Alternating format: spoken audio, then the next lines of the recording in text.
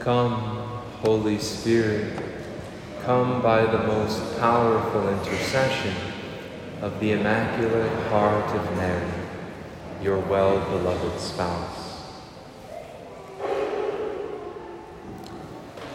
Job spoke, saying, "Is not man's life on earth a drudgery?" If we've lived long enough, we've all experienced that. If we're honest, life sometimes is difficult. Our experience here on this earth can sometimes be a burden. It can be a drudgery, monotonous, difficult. We're called to toil and endure the cross and suffering and even death. And really, we shouldn't expect anything else because we live in a fallen world, a world that has been wounded by sin, and we have to deal with the consequences of that, which means life is not always easy. In fact, quite often, it's hard and difficult. But Job even goes farther than that because he himself is experiencing enormous turmoil and suffering. He says, "Remember that my life is like the wind. I shall not see happiness again." Sometimes we can believe that in the midst of life's tragedies, sorrow, darkness, despair, anxiety, hardship, trial. Am I ever going to be happy again? Is this ever going to get any better? Is my life just always going to be this burdensome and wearisome? And again, on the one hand, that's our lot here on earth. We shouldn't expect our life on earth to be perfect. It never will be. But on the other hand, that experience of the fallenness of our world and our own fallenness can become a place in our life where the enemy likes to whisper a lie. And it's the lie that, yes, things will never get better. Things are always going to be hard and difficult and burdensome and drudgerous. It's always going to be that way. It's the lie of hopelessness. It's the lie of despair. And it's not of God, because it's not true. And God knew that we needed a message that would combat this tendency that we can fall into of thinking that life is always going to be a drudgery, or it's always going to be this way, or things will never get better. And that's why at the heart of the gospel that St. Paul proclaimed and spoke about in the second reading is a message of hope. Right? Christ came, among other things, to give us hope. He came into our fallen world because he alone has the power to redeem it.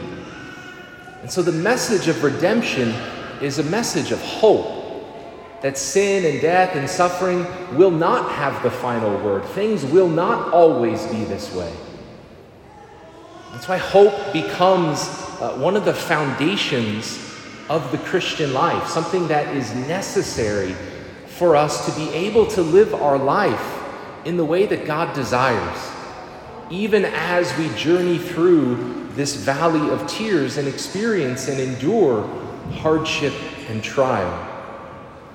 But in order for hope to be the source of strength that it's meant to be the source of joy that it's meant to be, we need to make sure we understand it correctly. We need to know what Christian hope is and what it's not. So the Catechism gives us just a brief, succinct definition to help us understand this critical virtue. So I'll just quote it and then just offer a few comments. Catechism tells us that hope is the theological virtue by which we desire the kingdom of heaven and eternal life as our happiness, placing our trust in Christ's promises and relying not on our own strength, but on the help of the grace of the Holy Spirit. And it quotes the letter to the Hebrews, "Let us hold fast the confession of our hope without wavering, for he who promised is faithful." So just to highlight 4 aspects there of the virtue of hope, that it's a theological virtue, which means that it comes from God, that it's a gift that he gives us with grace, that when we were baptized, we received these 3 theological virtues: faith, hope, and charity. But those virtues are meant to grow and increase throughout our life as we get confirmed and receive communion and continue to strive to grow in the gifts that God has in store for us. And so hope is not something that comes from us, and is not ultimately something that depends upon us. And by hope, we desire the kingdom of heaven and eternal life as our happiness. Our hope is not ultimately for something in this life. We don't expect perfect happiness from the things of this world, or at least we shouldn't, because they cannot deliver. Rather, our hope is in the happiness of heaven and the eternal life that God has in store for us. And so hope is something that we don't yet possess, because when we possess something, we don't hope for it anymore.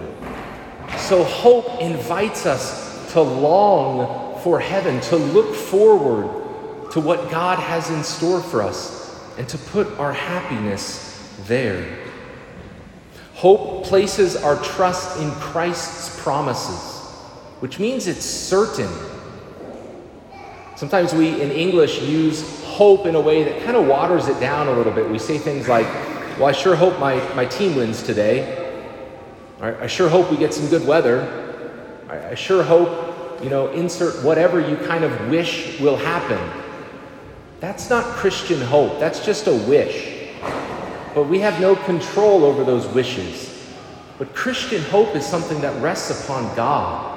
And he is always faithful to his promises. And so we can have a confidence and a certainty in him. And finally, hope relies not on our own strength, but on the help of the grace of the Holy Spirit.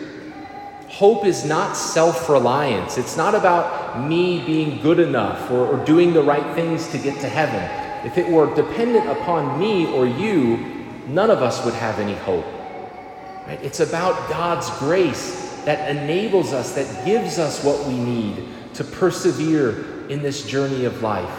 Our hope rests upon him in trusting that he will give us the grace that we need.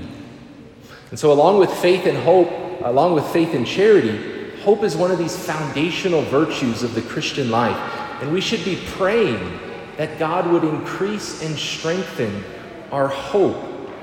Too often we tend to focus our prayers and our desires on things that are right in front of us. We want temporal and earthly goods. And it's not that those are bad or wrong, but we should primarily be asking God for the gifts that we need to get to heaven, because that's where our true happiness lies.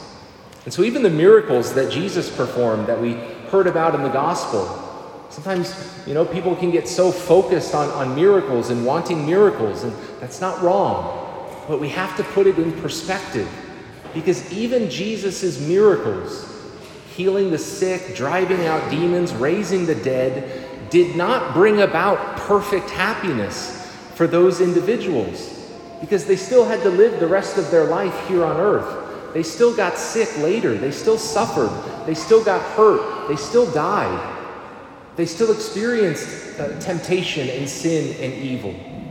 But rather, those miracles are a sign that points us to heaven, where there will no longer ever be any illness or suffering or disease, where there will no longer ever be struggles with sin and temptation and evil. That is what Jesus' miracles are inviting us to put our hope in, not in the present, but in the future.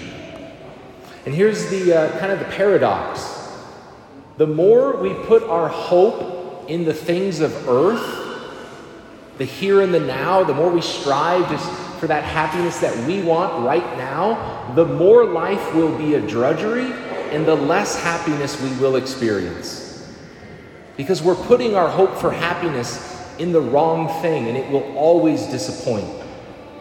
But on the other hand, if we put our hope for heaven, our hope for happiness in heaven and in God, then we will begin here and now to experience a foretaste of that happiness. We'll get a glimpse of it that will be greater than anything else we can experience in this life. And this is what the saints teach us. This is the example that they give.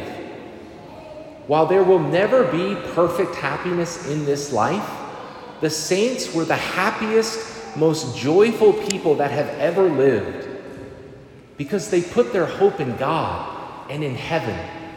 And so they were able to endure great trials with strength and joy because they knew that those trials would one day end, that they would not last forever, and that by their faith, hope, and charity, by their perseverance and fidelity, they would come to the end of that trial and be admitted into the kingdom that they longed for throughout their life, that it would bring them face to face with God, that they would be with their Lord forever, and they would experience that perfect happiness, that perfect joy, that perfect love, that perfect peace that our hearts long for, that we cannot experience fully in this life, but that the good news of the gospel is a message of hope, is that happiness is waiting for us in heaven.